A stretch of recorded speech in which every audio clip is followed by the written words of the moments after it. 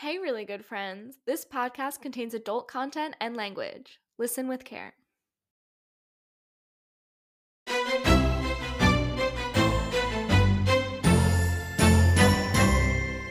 Hello, and welcome to Historically Really Good Friends. a queer history podcast. I'm Rachel Craig. And I'm Jared Famblow. And Hey. hi, I forgot my line there for a second. I could tell a little bit. I was like, did I miss something? No, this is the first time that I don't have it in front of me. I just went from memory on that one. So you could say I'm off book. Well, not completely. It was the first run through. Like dress rehearsal. Ooh, no. I think I'm almost there. Okay, but I feel like you should be at a further along part than dress rehearsal. Maybe we weren't in the past. Like I'm at a rehearsal right before the dress rehearsal, okay. Because I feel like the last rehearsal before a dress rehearsal, like nobody knows anything, and then that's kind of when they're like, oh shit, we really need to kick it into gear, and then they memorize everything, right. And then the dress rehearsal somehow is just magically you just pull it together, right? So we're right before Hell Week. And then everybody's like, oh my gosh, we're so unprepared. This is a mess. Right. Our lives are a mistake. Let's get it together. Right.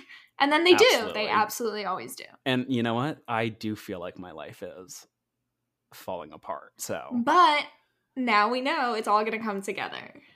Theater metaphor. I really hope. It will. How are you feeling? How are you doing? I'm good. I've had a whirlwind weekend. That's left me with some residual anxiety. I fell for a phishing scam, folks. Happens to the best of us. I'm very embarrassed about it, but you can throw me in the category with the 80-year-old women that they tell not to answer their phones and give out their personal information. I am that 80-year-old woman. I am the target demographic for phishing schemes, apparently, because I fell for it. I was caught. I was post-nap, and I'm not the same person, so I'm a little frazzled still. But you know what? I mean, we're going to get through it. It's fine. Your identity may have been potentially stolen, but we will... It did get stolen. It did. Maybe. We will endure. We don't know if my identity... if I'm the victim of identity theft just yet, but definitely my identity, my identifying information exists now in the world. You know what, Rachel? Identity theft is not a joke. It's not. It's not. Thank you for bringing that up. You're right. And what a wonderful scene. But yeah, that was also funny because we talked about naps in a recent episode. And a few weeks ago. And so it really was one of those naps that I woke up from and just was not the same. And therefore, I was vulnerable and they knew it. I'm telling you, nothing good happens 20 minutes after a nap. No, you are absolutely right. I think I refuted that when you said it, but I've now seen the consequences. Yeah, you're not 100% there within the first 20 minutes of a nap. Right. And that's going to be my excuse. It's like those... it's one of the candy bar commercials. I think it's a Snickers commercial. It's you're not you when you're hungry or whatever. It's I'm not me when I'm napping. I haven't had my candy. That's what it is. I think it's it's a person's being a real asshole and then they eat a candy bar and they're normal. Okay. So it's I get that. Sometimes when you're your blood sugar is low and then you just eat candy and then you feel instantly better. I get it. But then 20 minutes later you definitely are also miserable again. I think it's the hangry thing, but I understand the hangry thing. I probably wouldn't eat a Snickers as my hangry solution, but no. Ooh. What's your favorite candy? Ooh. Okay, but wait. Are we talking chocolate or candy? It's all the same to me. Weird that you said that, but okay. In that case, I would say chocolate covered peanuts, or chocolate covered pretzels. So a goober or the flips. Oh God. The flips. I really like those. I don't know what that is. The flips? You don't know what they are? No. Both of them? What are those? A goober or a flip? Goobers are it feels like you're pranking me right now. Okay, so goobers are a movie theater version, like a movie theater candy. I'm pretty sure that's where I've eaten them, but they're just chocolate covered peanuts. That's just like the name of like the box, or goobers. I think it's with a Z. And then that makes it worse somehow. Flips also, I think, with a Z, are just like chocolate covered pretzels. They had them a lot when I was in college. I would just like buy them from the convenience store or whatever. They're just, so it's just like chocolate covered pretzels or chocolate covered peanuts. What is your favorite candy? You like old person candy. Sorry to all those. I do like old person candy. I think one of my favorites is gingers, like chewy ginger. That's like not a candy. Really yeah, it is. It's sugary. Is it just like explain it more a little? Is it like a gummy, or is it just like pieces of ginger that have been like dried and crystallized or something? No. Don't think about like don't think about ginger at like the supermarket that you get in those like weird plastic tubs that are like covered in sugar. It's like literally, it's like a soft chew, like, you know, caramel or caramel chews. It's like that, but just like ginger. Okay. They're really good. But then I also really like marzipan. Marzipan, like the cheese? Yeah. No. Cheese? No. That's mascarpone. Oh, okay. So what's your thing? Marzipan is like, it's like, I don't know, like an almond paste maybe. It's like the same thing as that basically. It's like a white. Oh, you know, like they make marzipan like little fruits. No, I don't. Sorry, I thought I knew for a second. You said almond paste, which is what they put in those cookies we were talking about earlier. Last week. Yeah. Yes. So I thought you were talking about that, but I don't know white. I don't know. 2 weeks ago. Okay. But that sounds okay. I would try the almondy one. But I also really love, like, I know we said favorites, but I also really love sugar in general. So I really love like malt balls, which are another old person candy. Yeah. Reese's, Kit Kats, Reese's are a good one. Yeah. Heath bars, the Mounds, Almond Joys, all of them. Oh, another thing I noticed you really liked, and I liked too, but it was very funny, just the sheer amount that were in your house when I came to visit you. The chocolate covered cherries, like the chocolate covered. Oh my god, how did I forget those? Yeah, like the cordial cherries. Yeah.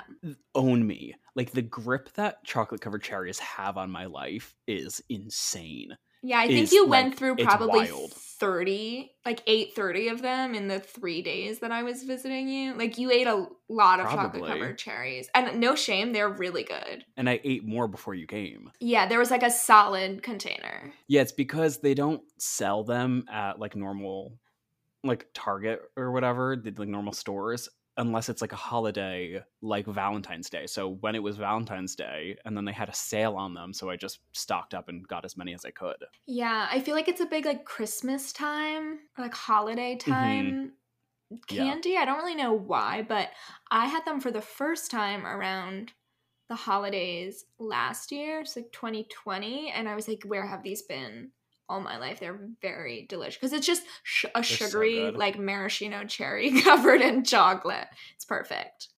Anyway, I feel like we should just jump into it. Let's just get into this. Today we're talking about 2 people who were murdered. Yeah, big content warning. This is going to be a sensitive topic that we're talking about today. We both this is like the first time that we really plan to do 2 subjects that kind of really overlap in this way, just because, you know, if you don't like true crime or you don't like topics such as this, it might just be better to skip this one, come back to us next week, check in with us then. Yeah, we wanted to cover these things just all together, so that way you could just hopefully you stick around, but if you want to skip this week, that's totally okay. My story is going to cover things like sexual assaults, and I talk about the murder of this week's subject. So this week was one that I actually myself just learned about fairly recently and coincides with the actual job that I have. And so I really wanted to talk about it on this podcast, and some of you may have also heard of this story. I imagine many of you have. So I'm kind of interested to talk about it from this angle today. I'm going to be talking about the murder of Kitty Genovese. Does that ring any bells for you, Jared? It does, only because, I mean, I knew that you were doing this topic this week. I didn't look into it, but I believe there's a Netflix documentary about it, or it was on Netflix a few years ago, and if I'm thinking of the right person, the right subject, I watched that documentary, but I couldn't tell you a lot about it. Couldn't recall anything. Okay. That's very fascinating to me. I watch a lot of true crime stuff. Okay. So, in one ear, out another, just kind of white noise. That makes sense. And I know that about you. It is interesting to me, though, because part of the reason I think this story really captured so much and like was separated a little bit from other true crime stories was that it became like kind of a national obsession, but for all the wrong reasons. Like this ended up for a lot of people kind of carrying a huge lore with it. And so we're kind of going to talk a little bit about it, debunk some things this week, and then like fill in some more vital information that may have been missing from your memory of this story. So, all right, let's do it. Yeah, strap in. Sources I used for today were mainly the You're Wrong About podcast episode entitled Kitty Genovese and Bystander Apathy. It's a really great episode, covers a little bit more than I was able to today, and it's just generally a podcast inspo here at Hergoof. I used an article for glad.org by Alexandra Bowles, A Call for Help, What the Kitty Genovese Story Really Means by Nicholas Lehman for The New Yorker, Marcia Gallo's presentation entitled Crimes That Changed the LGBT World, Claiming Kitty Genovese as a Queer Icon, a Making Queer History article by Callie Summerlin, and then the New York City LGBT Historic Sites Project. So, the murder of Kitty Genovese has for over 55 years been a representation of the extreme negatives, associated with human behavior, murder, assault, and quote-unquote good people standing by and doing nothing. This is where we first learned about things like the bystander effect and just like human apathy. So I first learned about the Kitty Genovese case, I guess, in college, both in my psychology classes, like from professors and in textbooks, and within the anti-violence work I was doing and still am doing. Like, it's still a very popular narrative that people talk about.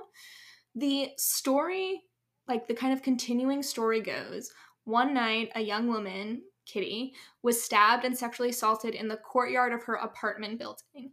The incident lasted over 30 minutes, and all this time, 38 people saw the attack and heard her screams, but not one person called the police or otherwise intervened.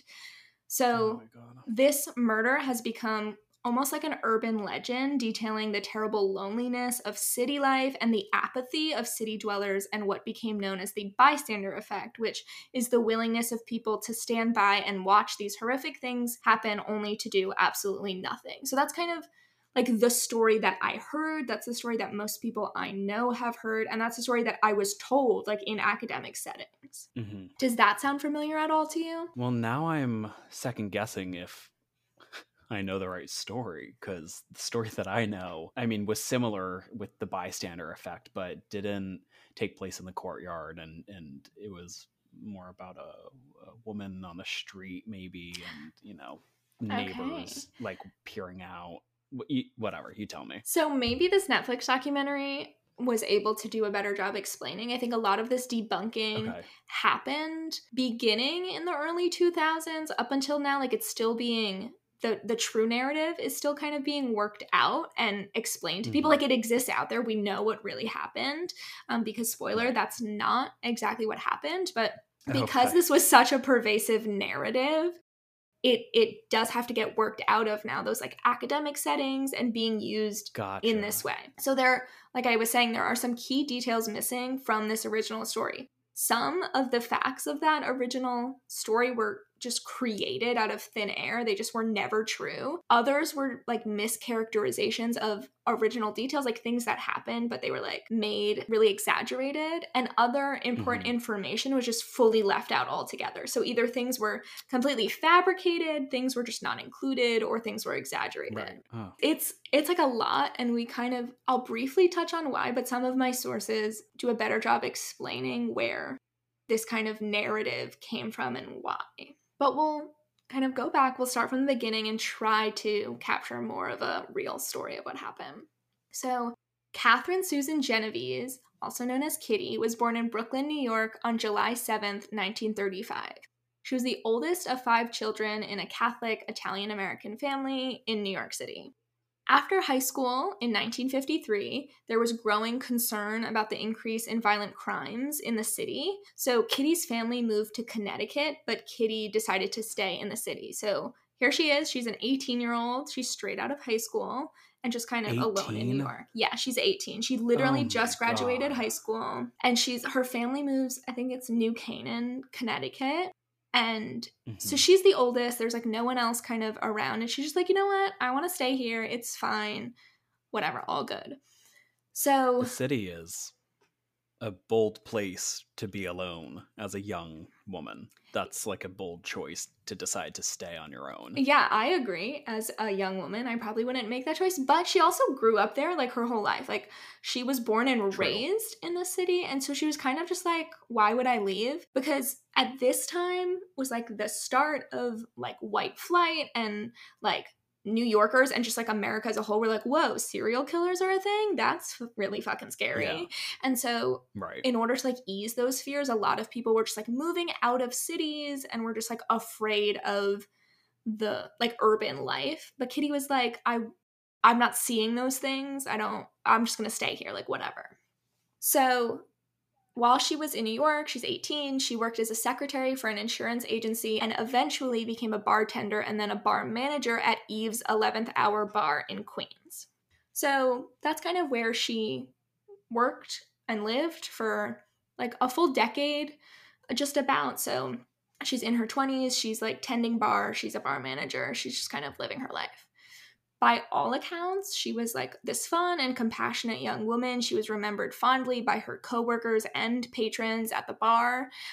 One of the best known pictures of her, like when there's articles about Kitty Genovese, it's actually a mugshot of her, which is interesting, right? Because a mugshot? Yeah, so it'll be like an article about her murder, but the picture of her is a mugshot, which is very interesting. What a choice. I know. I guess there just like wasn't that many pictures of her, but the mugshot is because I mean, I guess it's not really that funny, but so at the bar where she worked, she like took money from a patron to bet on like a horse race, and it ended up being an undercover cop. And there's like also things involving like her last name and like the mafia and the fact that she was Italian, and so she gets arrested for like this horse betting scandal thing. Okay. So that's what the mugshot is of, but she's just kind of like, she's a fun-loving gal. She's just living it up. And one of the lesser reported details about Kitty is that she was a lesbian. And this is not something that was like public information that was shared when she had died. So one night in March 1963, Kitty met Mary Ann Zelenko at a, quote, girl bar called the Swing Rendezvous. Kitty was 27 at this time. After just like chatting a little bit that evening, Kitty left a note at Mary Ann's apartment building that read, quote, "I'll call you at 7, the phone across the street," unquote. So she was like smooth. I was going to say that's cute, but also a little creepy. Okay, it is. So listen, it is a little creepy. Red flags were raised for me because everything I was reading was like, it's romantic. She found where she lived and left her a note. So I was like, ooh. But I guess for the time. Yeah, I think it's hard. So it's like very context dependent because it seemed like this was fine. Like they didn't have cell phones. You couldn't just like text someone after the fact, really. I don't know if they like had even phones. It didn't seem like they even had phones in their houses or apartments. Like they were only using they were only really using payphones. So I think this was more appropriate for the time and was well received. So I don't think it was as much of like a stalking situation. Then cute. Yes. So it was cute. They had their first date. So Marianne goes to the payphone. They call. They chat more, whatever. They have their first date at 7 Steps. It's like a club disco situation, I think. And in bringing it back, classic U-Haul lesbian fashion, they have this date and then are like, let's move in together fully, one date. Oh my God. Girls, women, ladies. So one date, Kitty's 27. They go on this date. Marianne says, quote, "Sometimes you meet a person and you just know." So I guess they just knew. They were like, let's do it. Honestly iconic. Good for them. Truly. It's very sweet. And so they were just like, yeah, let's do this thing. They moved into Kew Gardens in Queens, which was at the time known as like a relatively safe neighborhood that for like city standards was fairly residential. It was like So the apartment building was just a 2-story building. The bottom was like shops, almost like sort of like a strip mall. And then there were apartments at the top, just like one floor. So we're not talking like city high rises. This isn't like hustle and bustle. It's just kind of like a fairly residential-ish area of Queens. Okay. So nothing too wild. Like I don't want you to be picturing like Manhattan skyline here. So though Kitty and Marianne lived together, aside from their close friends, they were known as just like close friends to others or simply roommates, which is important later. So everyone just knew them as roommates. And they were roommates. Right. The two lived together for almost a year. So like this kind of impulse, quick choice paid off. They were working it out. Yeah. They were doing really well. So they lived together for just about a year in Kew Gardens. On Friday, March 13th, Friday the 13th, just throwing that out there. On Friday, March 13th, 1964, Kitty was 28. And she was on her way home from her bar shift and then having drinks with a friend. It was just after 3 a.m. when Kitty parked her car at the train station and began walking home. Her attacker, 29-year-old Winston Mosley, had been following her looking for a victim. He got out of his car and stalked her on foot before stabbing her on the dimly lit street near her building. So we're going to kind of pause here because there are 2 attacks this night and like throughout this incident. So we're taking a pause because this is where the reports that come later already start to kind of fabricate what happened. So this is first, like I said, this is first where it's reported that people saw what happened and did nothing. But I wanted to kind of clarify a little bit more here first. So the first thing is that there were no streetlights, or at least not streetlights how we think of them now. So it would be really hard to see if you could really see at all. Also, it's 3 a.m. So very few people are awake, likely. And if they are awake or were woken up, they probably aren't super lucid and may have just been like, what was that sound? I'll go back to sleep. Or even if they peered out the window, again, it's dimly lit. They might not have been able to see anything. And then the third thing, Kitty's lung was punctured in this first attack. So, oh God, it's like pretty gruesome, but people do say like, oh, well, if all these people after this fact heard her screaming for 30 minutes all this time, it's actually very unlikely that she was screaming after this point, because from this moment she was beginning to suffocate. So she couldn't yell. And then finally, and most importantly, someone at this point did yell out the window and said, leave that girl alone, which caused Winston Mosley to flee the scene for about 10 minutes. So 1, there was an intervention, and 2, all the factors that made it seem like other people were just like watching and doing nothing probably weren't the case. So that's kind of where we're at now. And I feel like that intervention, that one person saying leave her alone, I feel like for a city, that's pretty good. I mean, it's not a small residential suburb where everybody knows each other, right? And like you may argue that people in a building know each other, but like I live in an apartment building and like I know like 2 of my neighbors, right? And I talk to 2 people. It's not like I'm friends and know everybody by name in this building. So like the fact that one person even yelled down to like, you know, basically who could be a stranger just passing, that's really impressive. Yeah, it was literally just like, I hear a commotion down there, I'm going to yell. It could be anyone. It was also that where this happened was outside of a bar. So I guess there's often a lot of like domestic violence incidents. And so that either meant 1, this person may have thought that's what was happening and was yelling down to be like, knock it off. Or 2, some reports say that because that happened, or because there was a bar there, people were fairly indifferent to incidences of domestic violence and were just kind of like, oh, that's just a husband hitting his wife, so we'll leave it alone. Whereas if it was a random man attacking a random woman, I guess that would be a time to intervene.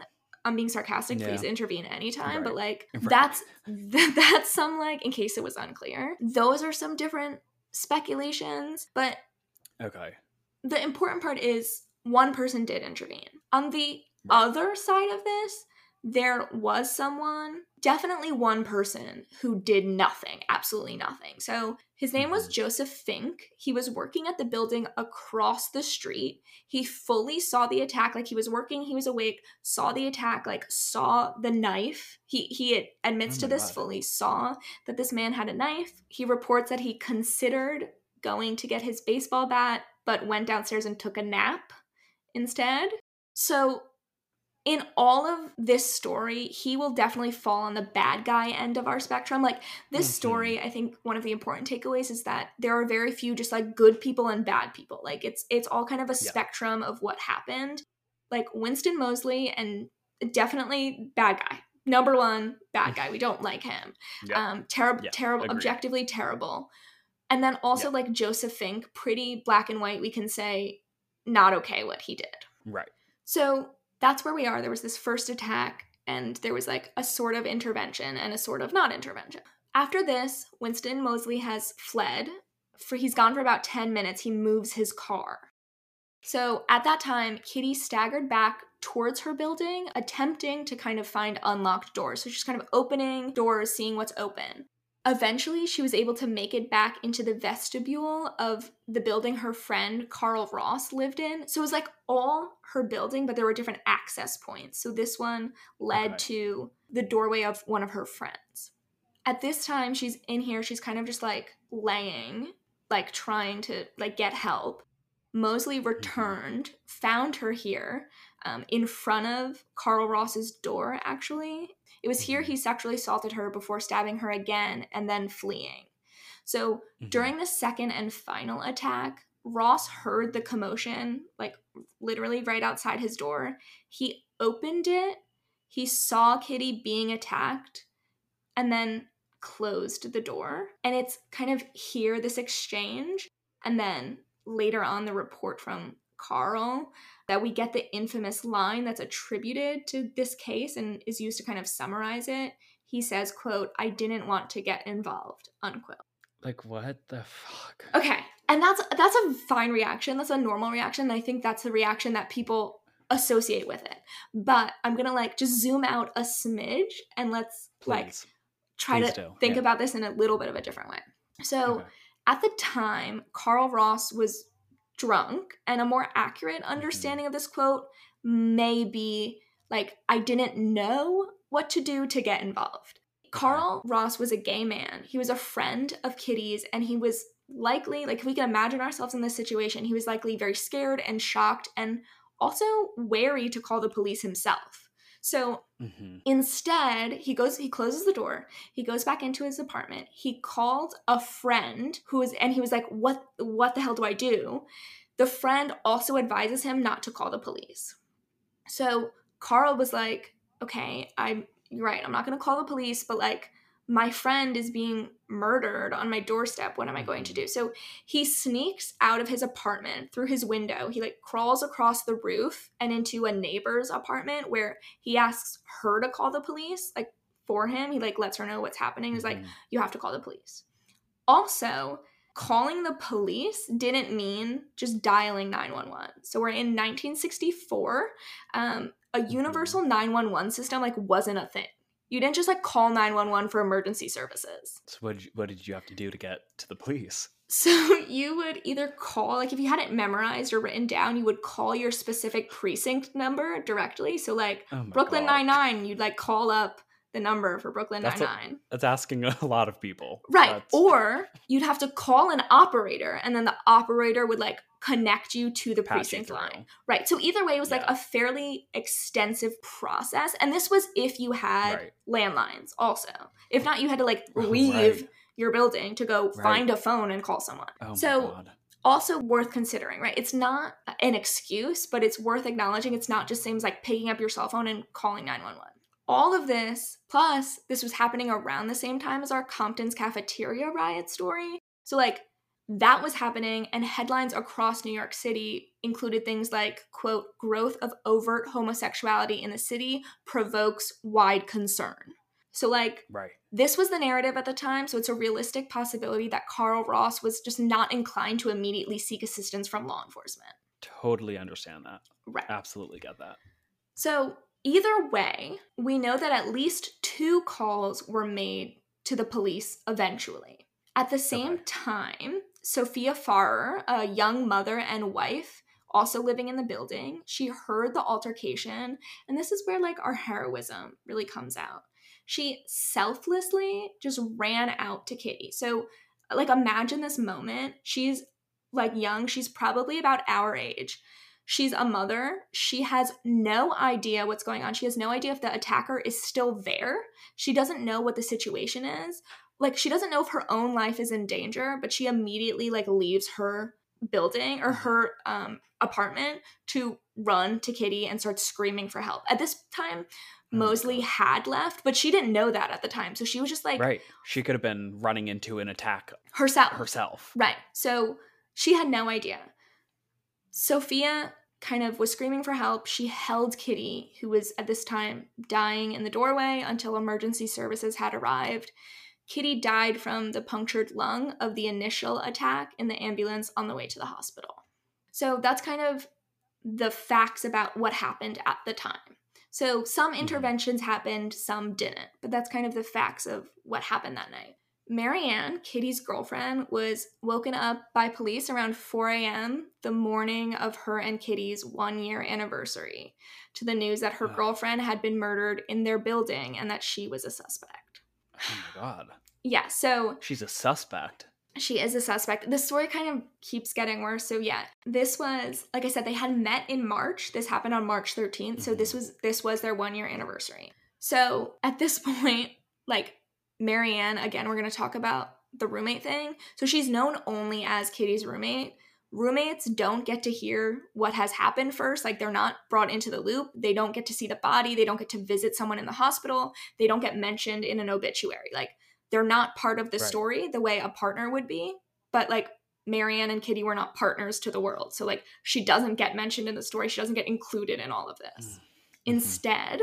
the police questioned Marianne about the nature of her relationship for hours. Eventually, Marianne kind of caved, and she says she regrets this even now, and revealed that they were in a relationship, which ended up making her suspect number 1. The police then continued interrogating her about their sex positions, like their sex lives, and if Kitty was having an affair with the men that she was working with, because they were just like, we know that lesbians are jealous and she must have been having an affair with this man, and you are like you're like living this life that we don't agree with, so you must also be a murderer, because those are the same things. What the fuck? Yeah. So Marianne also found out at this time from police that Kitty died on the doorstep of their friend Carl's apartment, who soon after disappeared from New York, like never kind of to be seen again. I'm imagining he felt very guilty. I mean, he never really spoke about this afterwards, but that's what I am taking away from it. Yeah. And then many of Marianne's friends refused to talk to her after this for fear that the police would move to interrogating or following them. Oh, God. A Queerty article notes, quote, the public attitude toward lesbians in the mid-60s wasn't exactly friendly, so it's tempting to wonder if that played a role in the neighbors' refusal to call police. Maybe they were suspicious of the 2 women sharing an apartment together and didn't want to get involved in what might have looked like a romantic spat. It wasn't a romantic spat, of course. Genovese was randomly targeted by Winston Mosley, who simply liked to kill. After his capture, he confessed to 2 other murders, unquote. So much of this suggests that though Kitty was not murdered for being a lesbian, it definitely did factor into why people were hesitant to get involved, stay involved after the fact, and like be supportive with Marianne, and why this was never part of the story that we were told, because this never factored into anything I had known about this case beforehand. Right. So about a week later, this case was headline news, and it stayed relevant for nearly 60 years. Why this case? That's the question people constantly ask. There were 636 murders that took place in New York City that year, at least one of which, was committed by the same person, like had the same murderer. Right. But why did this one kind of stick? Why did it become an American obsession almost overnight? Part of the explanation is that the story captured the attention of A.M. Rosenthal, a writer for the New York Times, who was waiting for a story he could use to continue fueling tensions about civil rights, white flight, and fears of city dwellers and suburbia alike. The story was going to drive home the idea that cities and the people who live in them are monstrous and just not worth saving. That was kind of the dominant idea of the time of like, cities are kind of going to shit and should we be investing in them or just like move on?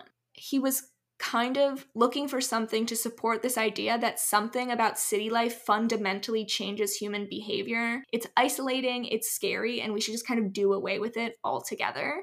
But in order to create that story in a way that was really compelling to any audience, he had to make Kitty the quote-unquote perfect victim. And that meant like that he could capture this kind of moral sickness that he thought plagued living in the city. So in order to do this, he emphasized her young white womanhood and ignored the fact that she was a lesbian. Like, he knew this and was just like, oh, we're not going to put that in there because people aren't going to like that. So we're just not going to put that in there. And by all accounts, he was homophobic himself. So probably he didn't want to include that. Great. Also. Yeah, we love that. Right. Great. Thanks. So from here on out, it was never part of the Kitty Genovese story until 2004 when Marianne decided to speak publicly about Kitty and their relationship. So on March 27th, 1964, the first story from the New York Times by A.M. Rosenthal broke and immediately became this sensation. It was entitled 37 Who Saw Murder and Didn't Call the Police. So the title alone, we now know, is just like completely untrue, along with many of the details in this initial report and further reports. He went on to like write kind of like a quickie book and all this stuff. It's sensationalism. Yeah. By the 1970s, though, and partly because of the Kitty Genovese murder, the emergency 911 system was created along with the implementation of sodium streetlights in the city, which, in a really disgusting way, but I guess I have to, like, sort of respect the attitude here. Winston Moseley, the murderer, attempted to take credit for these things happening in a parole hearing. He was like, oh, I can't help but laugh. He was like, yeah, what happened was tragic. He just said what happened, which is also funny because, like, you did it. He was like, what happened was tragic, but at least it, like, supported these new initiatives. And it's like, okay, bold of you. Sorry, you don't get to claim, modern inventions and, like, implementations in cities because you were the person that murdered someone. You don't get to take credit for that. Right, because you murdered 3 people. Now, like, we had to revamp our emergency services, which would likely have happened anyway and definitely needed to happen, but, like, you didn't need to murder 3 people to prove it. Thanks. Right. So in 2004, on the 50th anniversary of her death, Marianne talked about her relationship with Kitty publicly on NPR and with The Times. Marcia Gallo says that by Marianne speaking publicly, quote, it is important to underscore that Kitty Genovese was not outed as a renegade lesbian who ran afoul of social norms in 1964. She was claimed 40 years later as one half of a committed same-sex couple, unquote. So Kitty was never trying to be like a public lesbian icon. She was not known that much as like a huge activist, but she does deserve to have her story be completed with the fact that she was a lesbian, and it may also be a piece of this like bystander apathy narrative. Eventually, Moseley was arrested after being caught stealing a TV from his neighbors in Queens and confessed to the murder of Kitty as well as 2 other women. He was found guilty of murdering Kitty and suspected of killing Annie Mae Johnson and Barbara Kralik, both of whom also never made it into this narrative, and they were killed before Kitty. Oh my god. Likely because at least Annie Mae Johnson was a Black woman, and so again probably didn't fit this kind of narrative that they were trying to paint of this perfect victim. Moseley was the longest serving inmate in the New York prison system before his death from natural causes in 2016. So that's kind of like the more true story. So something to emphasize is that ultimately the bystander effect is real, but not like this. It's real in the idea that the more people around who witness something, the less likely one person is to intervene. We learned that in health class. I don't know if you were in this health class of mine, but like when we did first aid, and if you see someone and you're going to give them CPR or have like the person has otherwise collapsed, you need to like single someone out to call 911. Like you in the blue shirt, call 911. Otherwise, if you just say it to a crowd, it's unlikely one person will do it. That's like a true phenomenon. That's true, and there are also social barriers like race or sexuality that will play a part in how and when you intervene. Again, all of that is true. The Kitty Genovese story is a heartbreaking murder, but it never should have been made into a story about martyrdom and apathetic human behavior. Like, she doesn't deserve that. It was a story about lots of people making small choices that were less helpful than we like to imagine we would all be. Like, we all like to think we'd be the heroes of this story. And I think this reflected not necessarily like big city apathy, but it reflected that we all probably wouldn't be heroes in this situation. Like I said, all of this is true, and bystander intervention is something I'm so passionate about. And like I said, most of my job is about it. So we do need to learn how to intervene safely, and that's an important takeaway. But I don't like this story. There are people who could and should have done more, but I don't really want the story and Kitty as a whole to be our model for intervention anymore. Like, I don't want to hear this story in textbooks. I just want her to kind of be able to rest peacefully knowing that she was in the arms of Sophia Farrer and she celebrated her anniversary with Marianne. Like, that's where Kitty's story unfortunately ended, and we should have just let it rest there. And so that's the truer version of the Kitty Genovese story. It's such a tragic story. It's so upsetting to hear that, like, she was just on her way home. Right. She was going home to her girlfriend on the day of their anniversary. Like, it's so sad and it's heartbreaking. I think Sophia, if I watched the documentary a while ago, but I think Sophia was in it. I think she deserves was to be in it and telling the story about how she held Kitty in her arms. Like, it's just so sad and just... Okay, I live in Los Angeles. It's shit happens here every single day.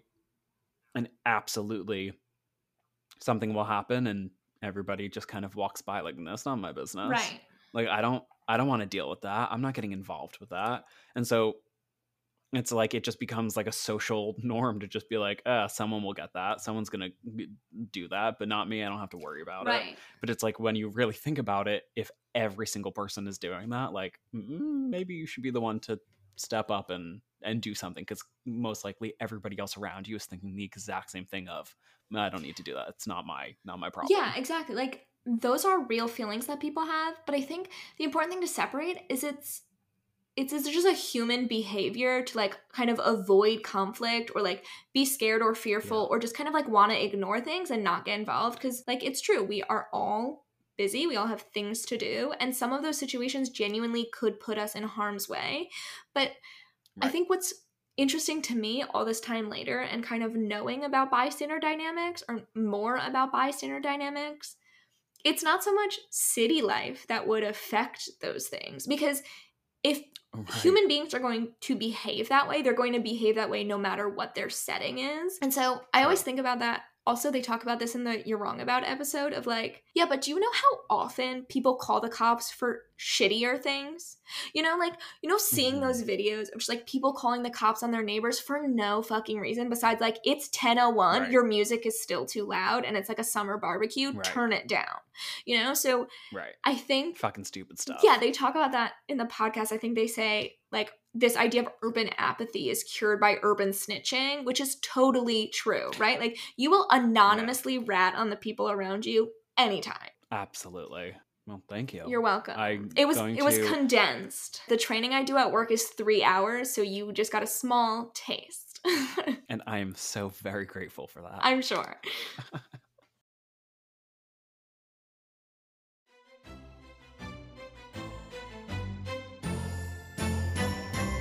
All right, well, let's go into kind of another sad story.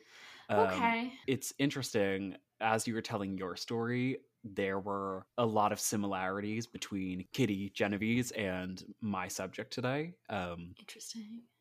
Which we planned this episode, the subjects, to be similar because of their tragic endings.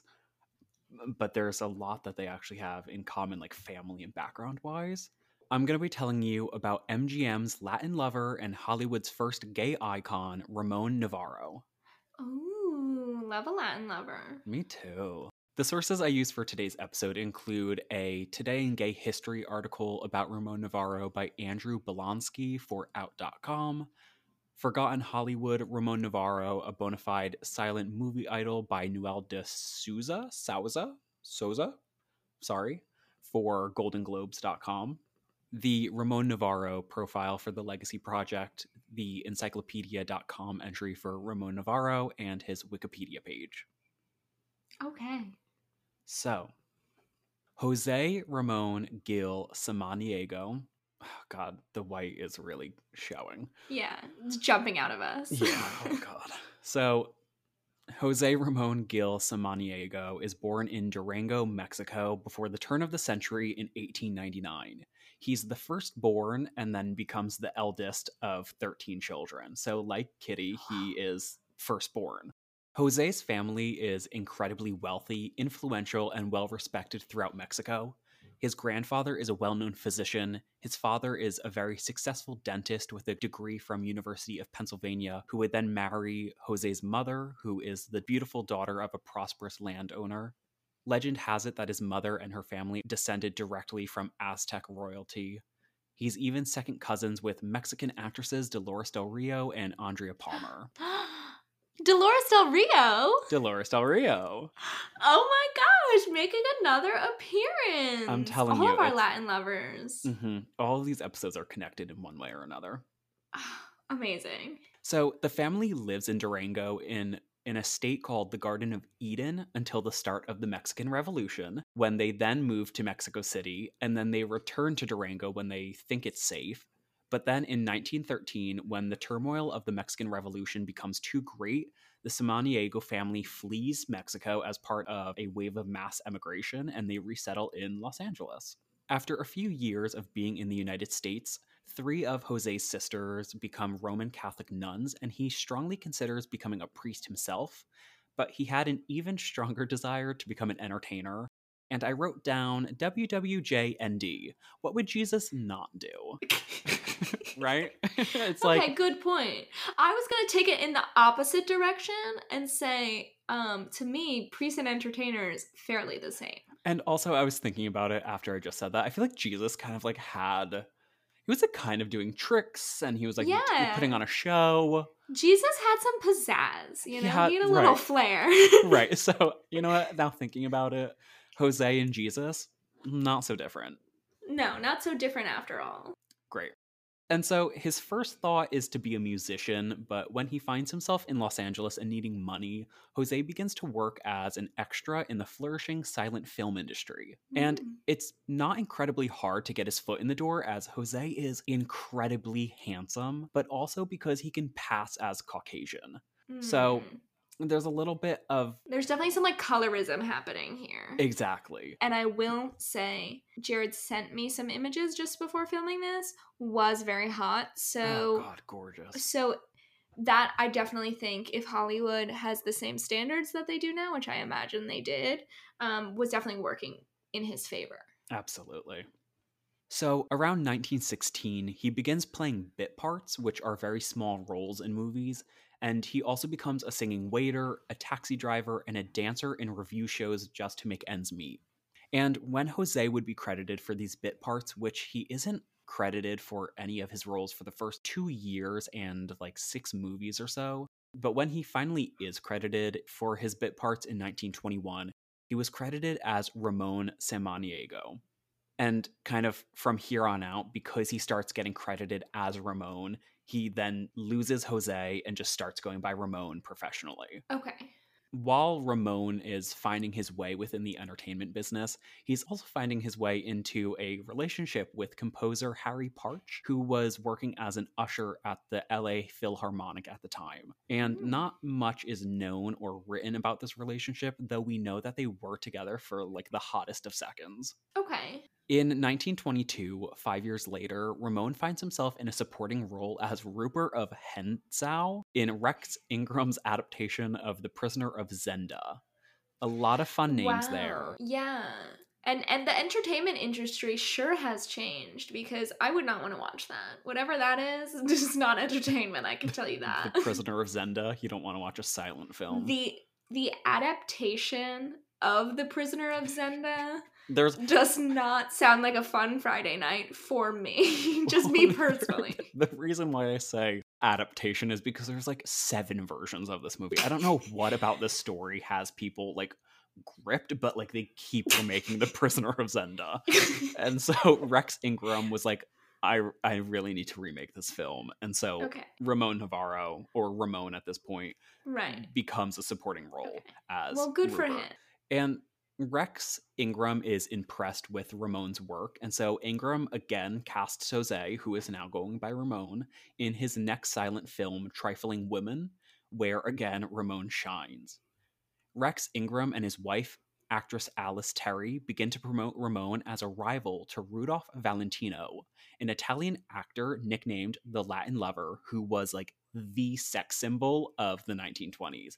And so Rex Ingram advises Ramon to begin using Navarro as his last name for simplicity's sake, and he thinks it'll do better with audiences. So again, it's kind of like this watering down version of Ramon to be palatable for like dominant white audiences. Right. In 1923, after his name changed to Ramon Navarro, Rex Ingram casts him in the movie Scaramouche, where he plays the swashbuckling leading man, which garners him instant success. Interesting. And from here on, Ramon finds footing and his fame really takes off, and like long gone are the days of playing the bit part.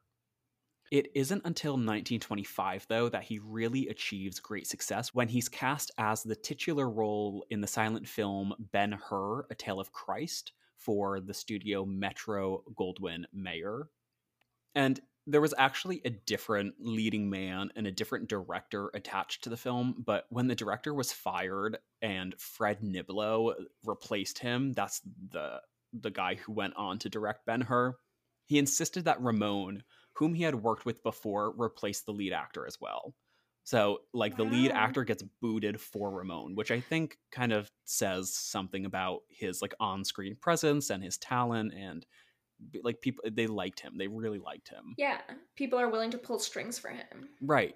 And the movie is about a Jewish man who is falsely accused and convicted of an attempted assassination of the Roman governor of Judea, and consequently enslaved by the Romans, and somehow becomes like a successful charioteer. I didn't really read into it that much. Fun stuff. But the film took 2 years and $3.9 million to make, which in today money is $64 million, making it the most expensive silent movie ever made. Yeah, what are you paying for? Sets, animals, costumes, chariots. Oh, right. It's a whole like Roman thing. And it's advertised that this picture is a picture every Christian ought to see, and it only makes upwards of $9 million, which is $148.5 million today. So although this film doesn't do as well in the box office as it had hoped to, audiences everywhere fall in love with Ramon, partly because of his talent, partly because of his like breathtaking androgynous beauty, and also because of his well-fitting and semi-revealing costumes. Like, these costumes don't really leave, a lot of room in the imagination for the audience. So women and some men, I'm sure, were swooning over him when they see him in this movie. And after the studio, MGM received a bunch of fan mail for Ramon from adoring fans, they raised his salary to $10,000 a week, which is $165,000 today, and they gave him a 10-year contract. So he would at least be making $10,000 a week for like 10 years, which is a pretty good deal. It's a pretty good gig. Yeah, a pretty good gig. Yeah, I would say so. Mm-hmm. Unfortunately, as soon as Ramon begins to gain his fame, he breaks things off with Harry Partch, the future composer.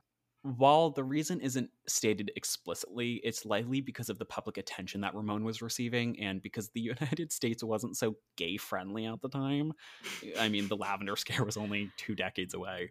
Ramon wanted to protect his newfound success and probably didn't believe that he could be both in a relationship with Harry and be this like romantic leading man in the lives of Americans at the same time. In 1926, at the age of 31, Rudolph Valentino, who is MGM's Latin Lover, dies, which causes mass hysteria among his fans, but Ramon Navarro gracefully steps into his place and takes over the role, being nicknamed MGM's second Latin Lover, and becomes the studio's leading Latin actor. Navarro stars in various silent films as the swashbuckling studded star, which, for those who don't know, think of like the Three Musketeers, like good with swords and acrobatics and this like adventurous action type. And because of these roles and his consistently growing fame, Navarro is able to avoid the stereotypical parts that plague other Latino actors at the time. And he's able to become this like celebrity crush, like the dreamy leading man, the one to be fawned over. And he appears in silent drama films like The Student Prince of Old Heidelberg in 1927 and Across to Singapore in 1928, co-starring with Norma Shearer and Joan Crawford, respectively, some of MGM's most well-known leading ladies of the day. Like, he is really making it. He is in like the biggest pictures of the year, and he is the leading man. So he's doing incredibly well. Right. In the late 1920s, Ramon begins a secret relationship with his publicist and Hollywood journalist Herbert Howe and the socialite bachelor Noel Sullivan. And in classic, historically really good friends fashion, Noel Sullivan's Wikipedia page states that the two men had a 30-year lifelong friendship and nothing else. And it's like, come on. Oh, man. But I want to know, people who write those things, what are you doing with your friends? What are your friendships like? Right.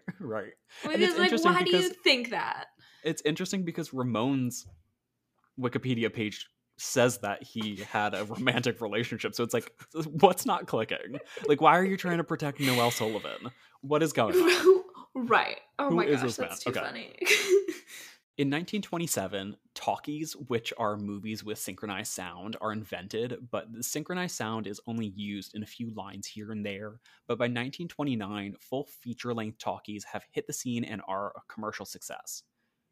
Ramon stars in his first talkie in 1929 called Devil May Care, playing a French singing soldier. And from that point on, like between the years of 1929 and 1934, Ramon hits his stride and is really at the height of his career. He stars in close to 15 talkies, most famously in Mata Hari in 1931 with Greta Garbo.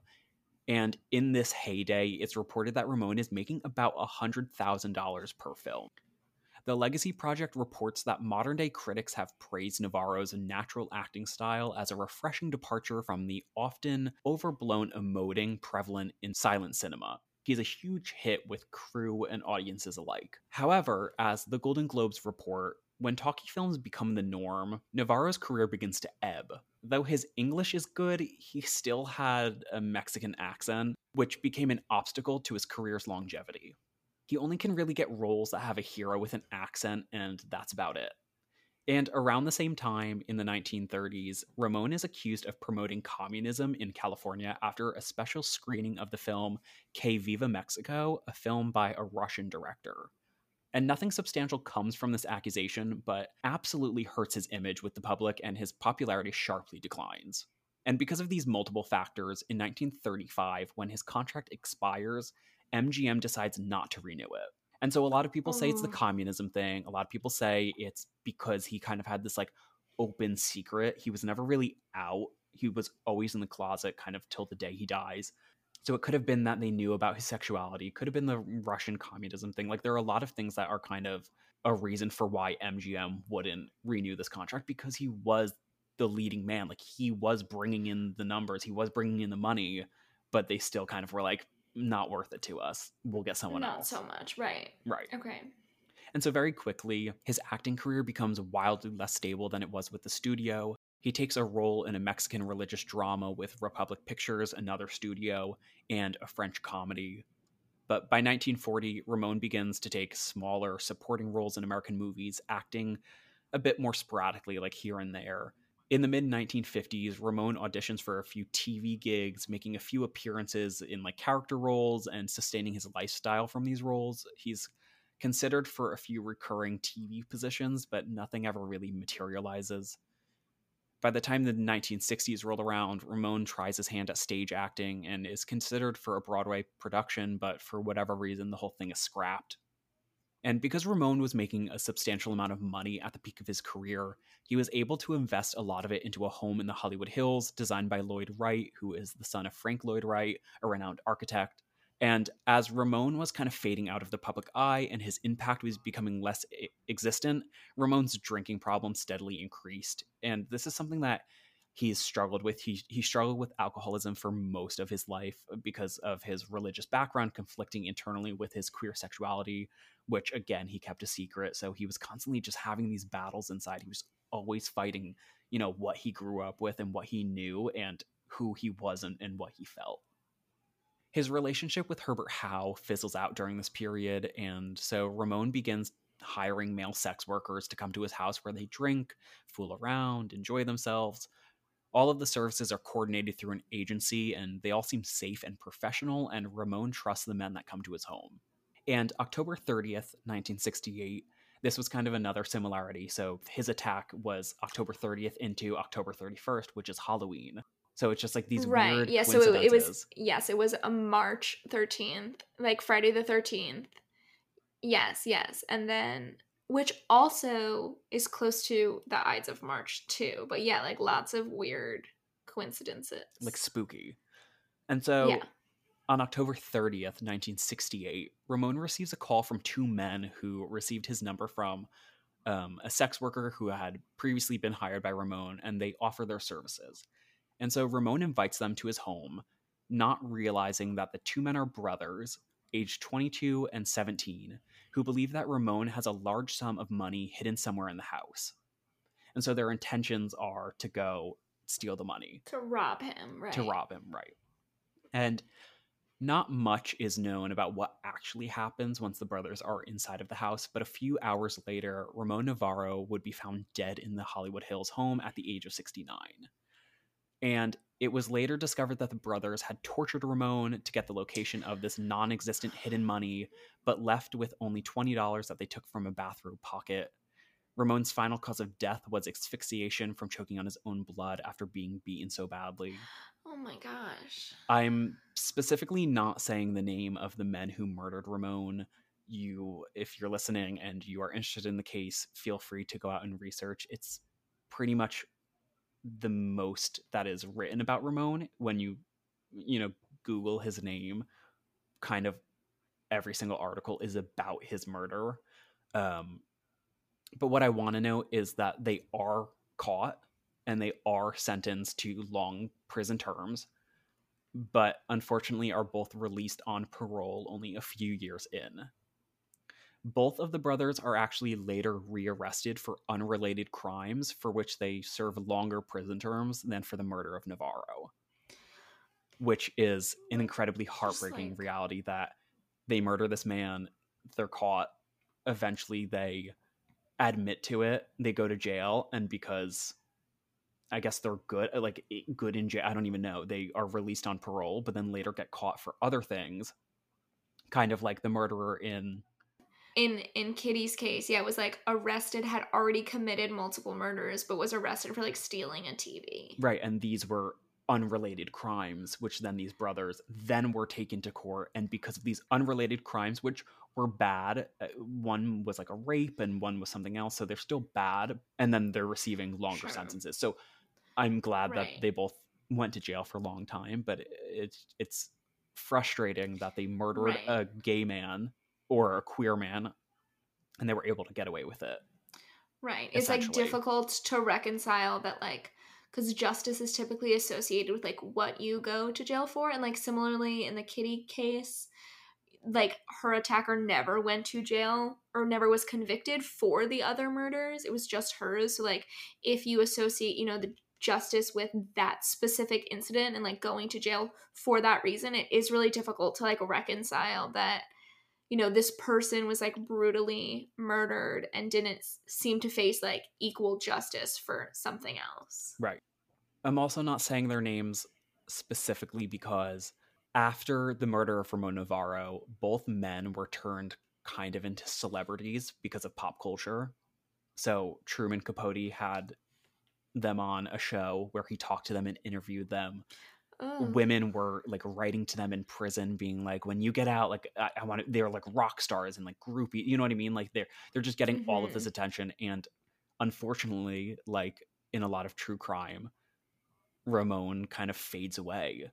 And so his murder is just kind of like swept under the rug, and these two men get all of this attention and all this fame and all this publicity.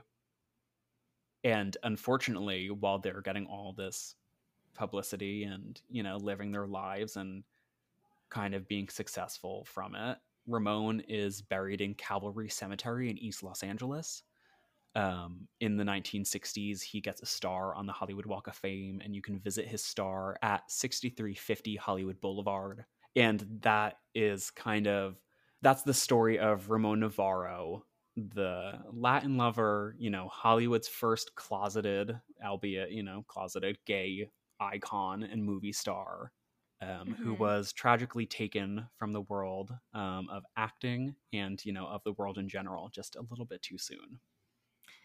Thank you for that story. And I do really like that you focus so much on his career. Like, it was really interesting as a person I never really knew that much about. And I do think also it's interesting, you know, if we think about their lives or their legacies after their murders were very different. So like Kitty kind of only became this symbol, like she was just a regular person and only became this symbol in death, and it was like a long lasting symbol. It was like kind of a weird martyrdom too, like she kind of was meant to represent something, which I personally find a little icky, because I don't think anyone's murder should be made to represent something. Like no one should be lost in an effort to support a different cause. And then in your case, it was this person who was already known for something, and then unfortunately in death was kind of pushed out of the narrative. And I also think it's kind of interesting that both of those things happened around the same time too. And so that Kitty kind of became this ideal victim, and everybody was focused on, you know, being scared and victimization and all of these things. Whereas in this case, it was like this celebrity nature of murderers. I just find that very strange. Yeah. So, such a juxtaposition in their cases. It's wild that someone that was so loved, someone that was so beloved for many decades on the screen and has like this lasting impact, kind of was just forgotten about and became nothing, whereas Kitty, like you're saying, is just like turned into this almost celebrity herself for her death, which is so fucked up. All around, I think a sad week, definitely. I'm happy to have learned about some of that, though. I honestly don't know that much about like silent movies or just like old film stuff. So that was very interesting to hear more about. And I do also think that both of these cases, and since I didn't know about yours this week, I think it's interesting that both of them are on this Queer History podcast for, you know, their identities. The important part is it was taken away in the reporting of those. So like their legacy kind of became these really awful things, or was erased because of these really awful things. But it wasn't until us kind of stumbling upon them, or however we found them, that we really understood them as part of queer history rather than just like these symbols for their respective like endings. These horrible things happened to them, and they weren't even reported on fully and in the true light, because people's judgment and biases and everything else gets in the way. It's a shame, but absolutely, I'm glad that we got to speak about two great people who unfortunately had horrific ends. Yes, I am as well. And so make sure you also correct people about Kitty Genovese. Hell yeah. No more slander. No more slander. No more Kitty Genovese slander. No more. Thanks for tuning in to episode 7 of Historically Really Good Friends, where we talked about 2 tragic deaths. This is your weekly reminder that acknowledging the queerness of our history makes even the Catholic guilt a little more fun. Please make sure to rate, review, and subscribe to our podcast wherever you listen.